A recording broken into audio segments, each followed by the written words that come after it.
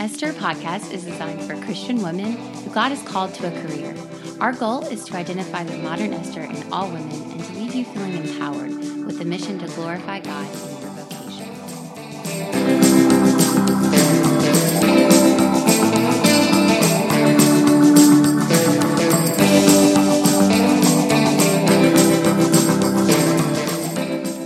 Hey everybody, welcome back to the Modern Esther. This is Amy and Danielle again. We're both here this week, and we are so happy to have you guys joining us. This week is a little bittersweet because we're actually we're wrapping up Esther, our namesake, and so we hope that this is a really good conclusion. I don't know why I did that. Sorry, it's a long weekend. We hope that this is a good conclusion to Esther. We actually have been praying about this, and we weren't sure exactly how we wanted to carry this one out, but we really wanted to talk about some of the themes in Esther that. Just kind of a little bit of a recap, some of the themes that we saw in her life and then how they apply in our own lives. And one of the first things that we noticed, in Esther and kind of how the Jews got victory in the end was the common theme that we hear a lot as Christians, who can be against us if God is actually for us? And so not only in Esther, but in obviously other places in the Bible, we see it through God's word. But one of my most favorite verses is Psalm 118, and it's verses 5-7. And it says, "In my anguish, I cried to the Lord, and he answered by setting me free. The Lord is within me. I will not be afraid. What can man do to me? The Lord is with me. He is my helper. I will look in triumph on my enemies." And I just felt like that was really powerful. And it aligned very well with the ending in Esther. And so we definitely see that theme in her story and in the stories of all the people in her life. And you have Esther, who she was an orphan and she was made into a queen. She was what we feel like kind of living outside of God's will, and she wasn't living a life necessarily that exemplified or glorified God, but then she was turned into a faithful and humble servant of God. And through her prayers and the obedience that she showed, she actually went from this meek woman to a very bold woman who ended up saving God's chosen people. Yeah. And so, of course, there's Esther, the Jewish people, Mordecai, Xerxes. And so you can and we challenge you guys to kind of go back and see if you see how the odds are against all of them and then how God was for them. And we just chose to do Esther, the Jewish people, and Mordecai. And so for the Jewish people, they were obviously a targeted group of people and have been right throughout history. Yet God continues to show triumph through them, and definitely did in this passage, and how he did provide a decree through Mordecai and Esther to give them a day of protection, and in order to succeed in that. And then Mordecai, we see this fascinating man who used to be one of my favorite characters, and now I'm still just unsure about him. I don't know. I think I need to reread it again fully. But you see a very proud individual, a very proud Jewish individual who felt like he had a right to a lot of things that he probably didn't have a right to in a foreign land. And then you see him extremely humbled when his own race is targeted, fall before God, because we don't really know how his faith was, but we know that he wasn't really acting and as a faithful Jewish man to put his cousin up for this beauty pageant, right? So then you see him, kind of fall when Haman's coming after him, and then exalted again after, he's humbled and he's exalted before God, and you kind of see this transformation and providence, the providence of God. Of course, we talked about that in the first episode that we were doing with Esther, how that's seen throughout the entire book, how God has a plan and how he's fulfilling it. And it's sometimes hard for us as mere humans to see. But like Amy, kind of adhered to in the verse Romans 8:31, what shall we say about such wonderful things as this? Who can be against you if God is for you? That is where that verse comes from, Romans 8:31. And when we talk about that, like, we're going to talk about this verse a little bit too in a second, but it's hard because a lot is against us. And so kind of, our first point being, what do you do when the odds are against you, even though God is for you? Amy, it's hard. Yeah. So hard. Well, first off, that is like a daily, I have to remind myself daily that, the world may be against me. Everything may be against me, but God is for me. For me right now, I just feel like time is like my biggest issue because, I work and I go to school and I have a husband and I'm just trying to balance all of those things and like make sure that I'm productive in all of those things. And we've talked about this a little bit before, but when I'm at work, I feel guilty because I'm not working on school things. And when I'm at school, I feel guilty because I'm not doing work things. And then when I'm not with my husband, I feel like guilty because I should be with my husband or, whatever the case may be. But the reality is that, like, I put too much on my plate probably, but I think that if it were my own abilities, then I wouldn't be able to get all of it done. But the good news and the great thing is that even when time or anything else is against me, that God's, for me. And he just has this really cool way of working it out. He helps me to be more productive during the time that I do have. He gives me the strength that I need to persist even when I'm completely exhausted.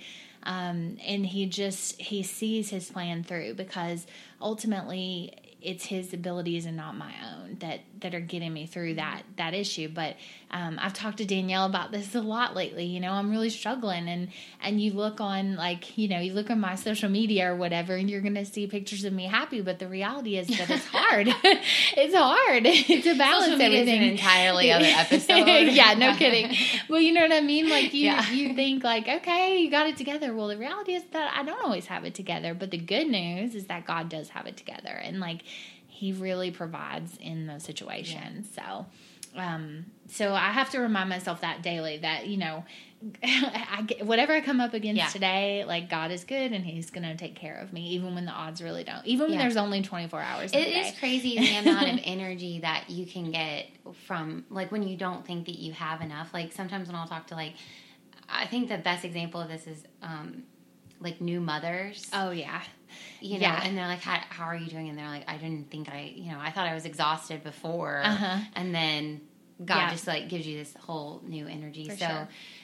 So that's good to see, like, him provide. But I mean, for those of you who don't understand Amy's schedule, literally she has but a couple of hours in the week, maybe, for herself. She really is working full. I mean, you're working. I mean, it's hard.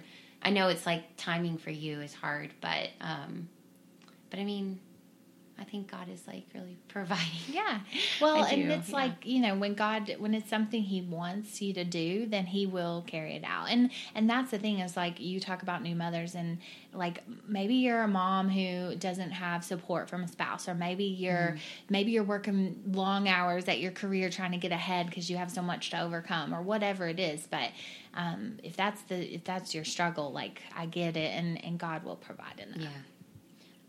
The second point that we just thought that we got from this entire booklet is when God is for you, right, who can be against you? But then when God is for you, you will get his best. Mm-hmm. And his best is so much more than you can possibly imagine. So in Esther, Amy, you can talk about a little bit about this. Yeah, so I just feel like in Esther, we feel like, and we prayed about that, like, they didn't just succeed. They got more than what they had even hoped for. So I tried to imagine this time period, and so there's this decree that says all of the Jews are going to basically be annihilated. And so what would the response be? What would the Jews want? If they could have anything they wanted, what would it be? And I would think it would be, well, just revoke that decree and nobody gets hurt and everything's fine. But what actually happened is, because the decree couldn't be revoked because it had already been signed by King Xerxes, through God and King Xerxes issued another decree that said they can defend themselves. So through that mechanism of them being able to defend themselves, they were able to actually gain some control back that they had lost through being this oppressed group of individuals.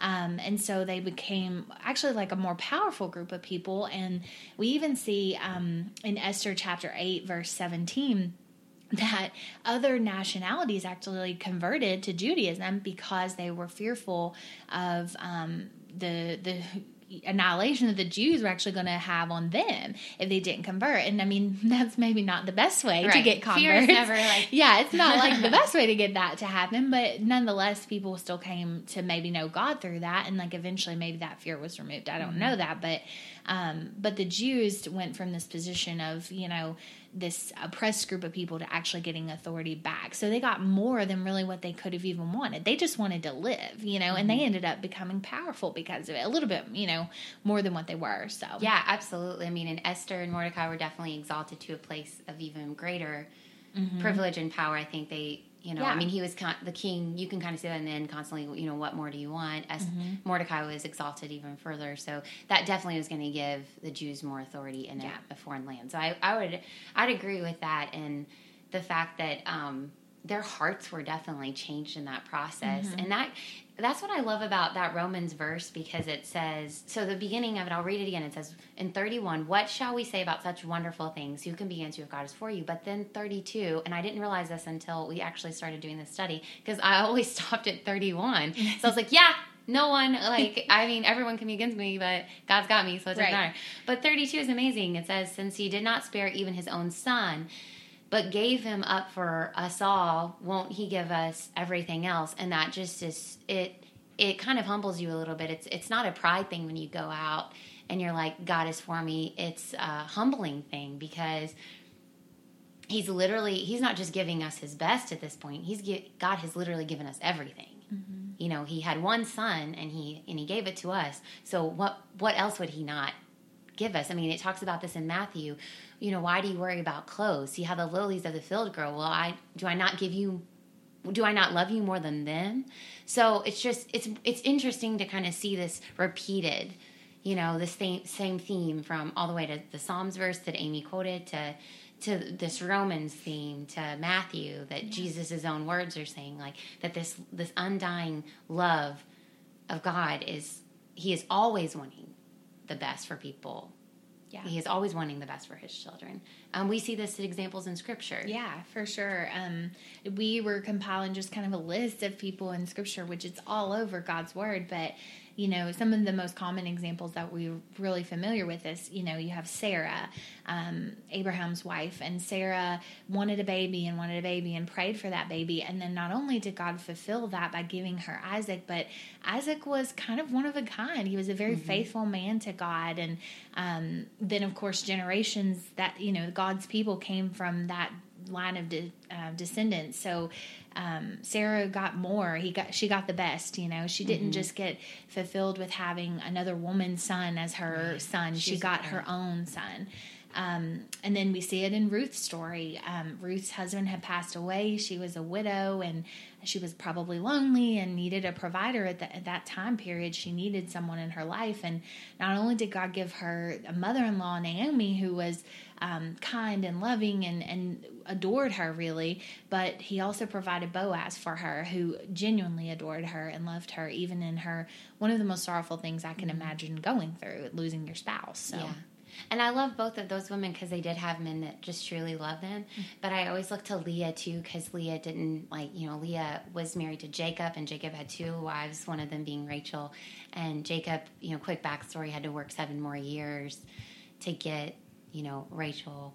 And he always loved Rachel more. And Leah felt that. And you kind of see this inner dialogue of Leah in Scripture, and she just wanted Jacob's love because she loved him. But finally, she just was done. She was like, I just want God's love, And she was actually the mother of Judah, who was the line of Jesus. And so I just felt like God blessed her. Like, you may not be loved by your husband, but you're loved by me. And your descendant will be related to my son. And I just thought that was really special. Another one of my favorites who is a male is Joshua.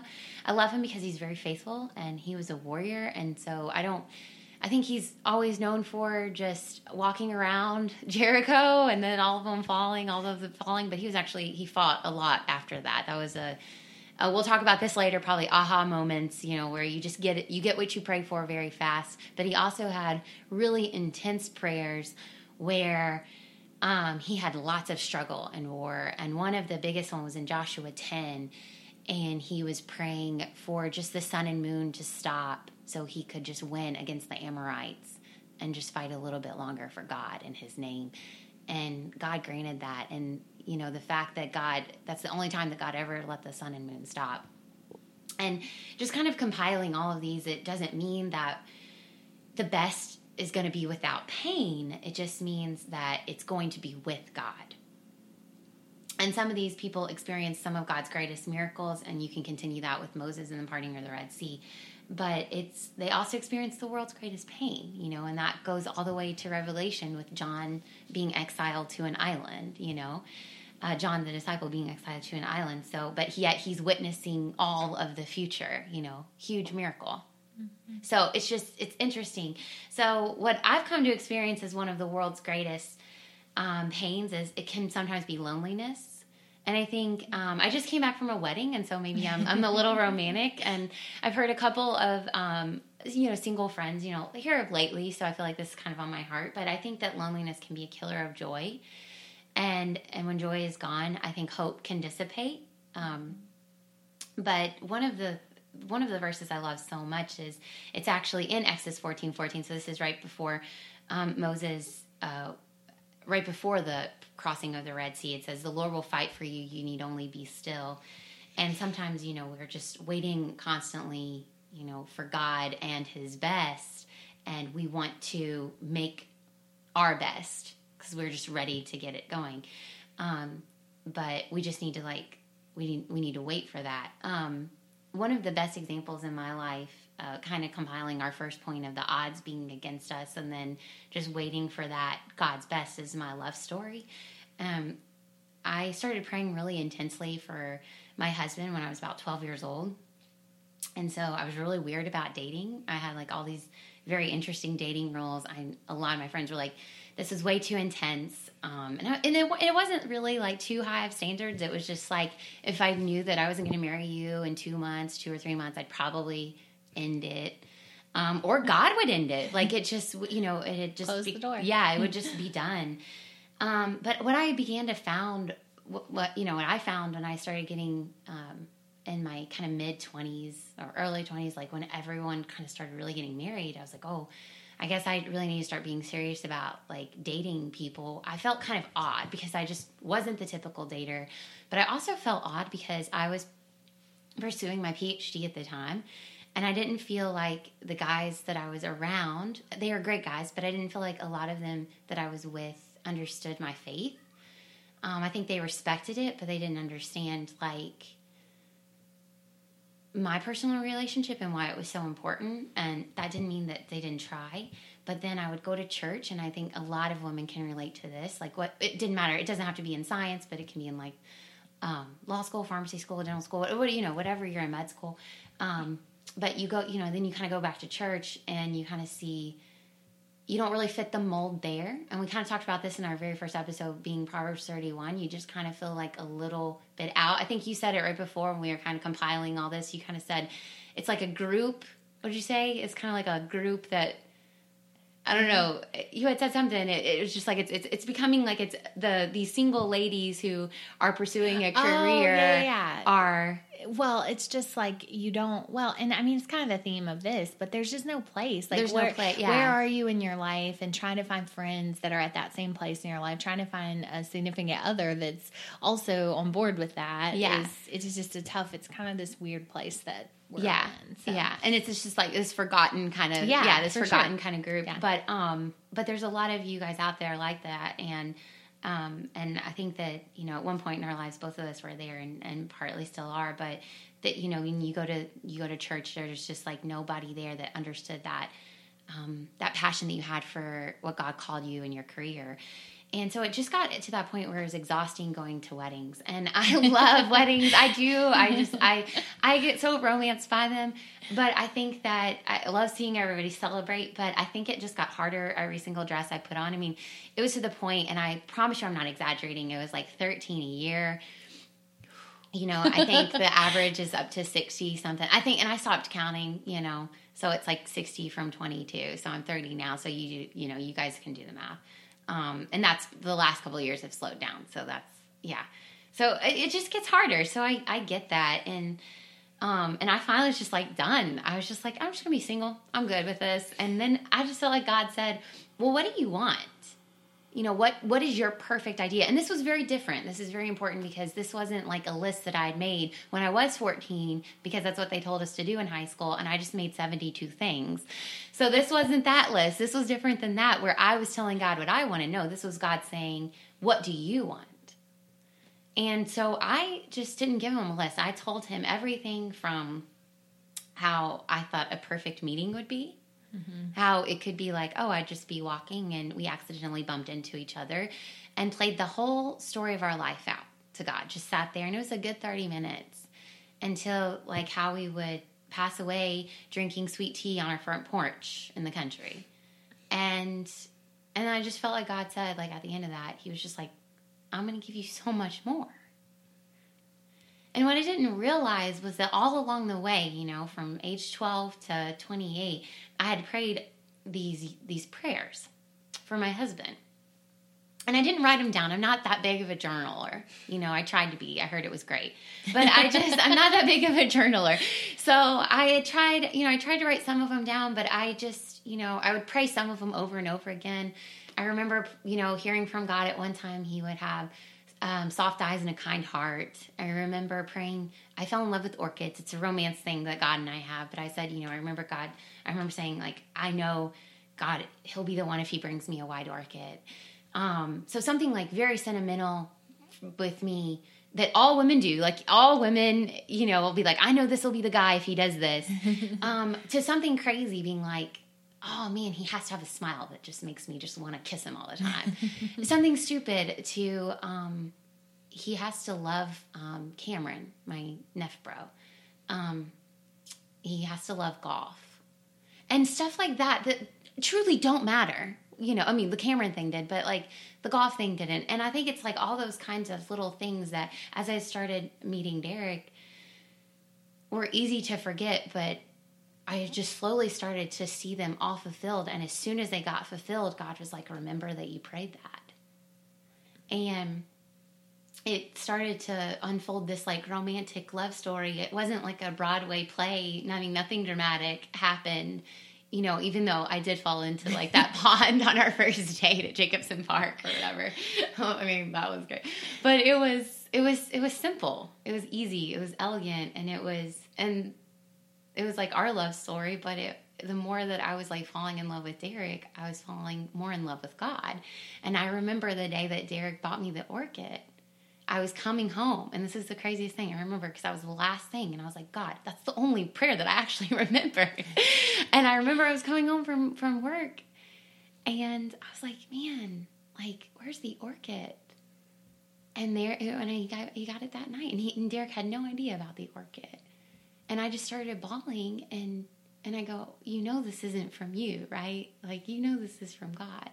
And I think it was like that. Like, I fell more in love with God by falling in love with Derek. And I saw this romantic side of God. So when God said to me, like, I'm going to give you so much more, like, it wasn't even so much more in Derek. It was like so much more of him because of Derek.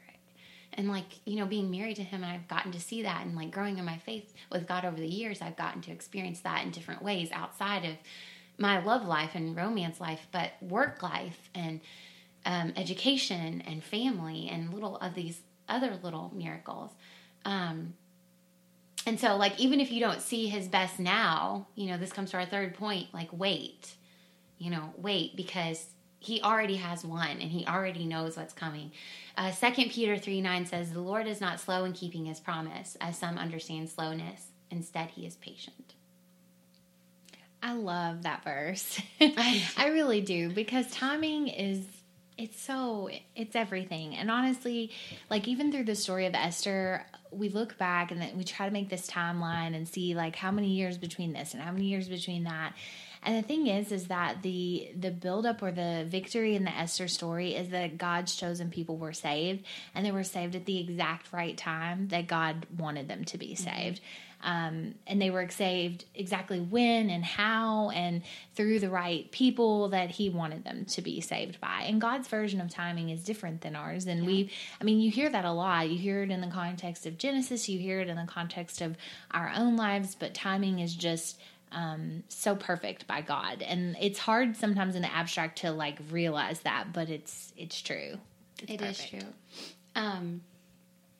There is a song that I absolutely love. It's by Natalie Grant, and it's entitled In the End. And I like it because it kind of puts everything in perspective because, because even if things aren't going well now, we have a God that's already won, right? So here's I really encourage you guys, if you haven't listened to the song, if we had copyright or rights to this song, I would play it right now, but we can't. So I'm just going to read some of the lyrics. It says, can't catch a break. If you've had your fill of old cliches, life is hard and God is good. But even though it's true, it won't stop what you're going through. I wish that I could say it would. That he's outside of what you feel. It might not make sense, but one day it will. There's coming a day that the sun will always shine. He's going to wipe away every tear from your eyes. Hold on, my brother, things are going to get better. You're going to smile again, because we win in the end. And it really reminded Amy and I of Revelation 21:4. Revelation 21:4. It says, he will wipe away every tear from their eyes. There will be no more death or mourning or crying or pain, for the old order of things has passed away. Amen to that. Yeah. Amen. And I just think, in this world, you're going to have pain. You're going to have troubles, and you're going to have a life full of drama. That's just the world. That's the promise in John 16:33. But I think it's so easy to forget, with God, you're also going to live a life where God is for you. You're going to live a life full of small or big miracles along the way. It's just your choice if you're going to pay attention to them. And your life will be an outpouring of God's best if you want it. For he's already given you his everything and will continue to fight for you until the end. So don't lose hope. We have a God who conquers all, who surpasses everything you can imagine in this life and the next. We have a God who wins. God, I thank you so much for giving us everything, giving us your best, and giving us friendships and family and love and careers. But I just thank you for giving us your Son, and for that faith that we know that whatever falls apart from now until then, at least we have then. And we get eternity with you, and we get a room in your house where there's no pain, and there's no heartbreak, and there is no illness, and there's no strife. God, we just thank you so much for that promise, and we thank you so much for the hope that you've given us. And we just ask that we just hold on to that in times that are really hard. And we ask that we just be able to learn from Esther and women like her to just know when to speak, but also know when to hold our tongue, and also know when to just witness all of your blessings along the way. Thank you so much for everything you've given us. In your name we pray. Amen. Amen. Thank you guys again for joining us.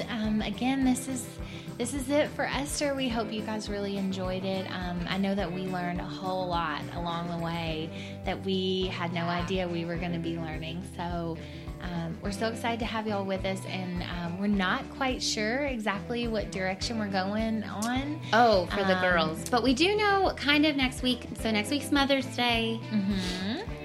So right. We'll probably be doing something on strong mothers.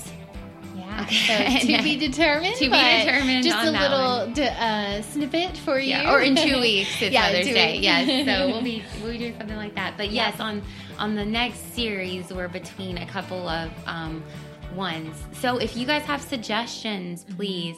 We're actually thinking about doing breakout sessions more. We got a couple of other ideas about that. So again, continue to send in ideas or text one of us. We would love to hear from you. Yeah, for sure.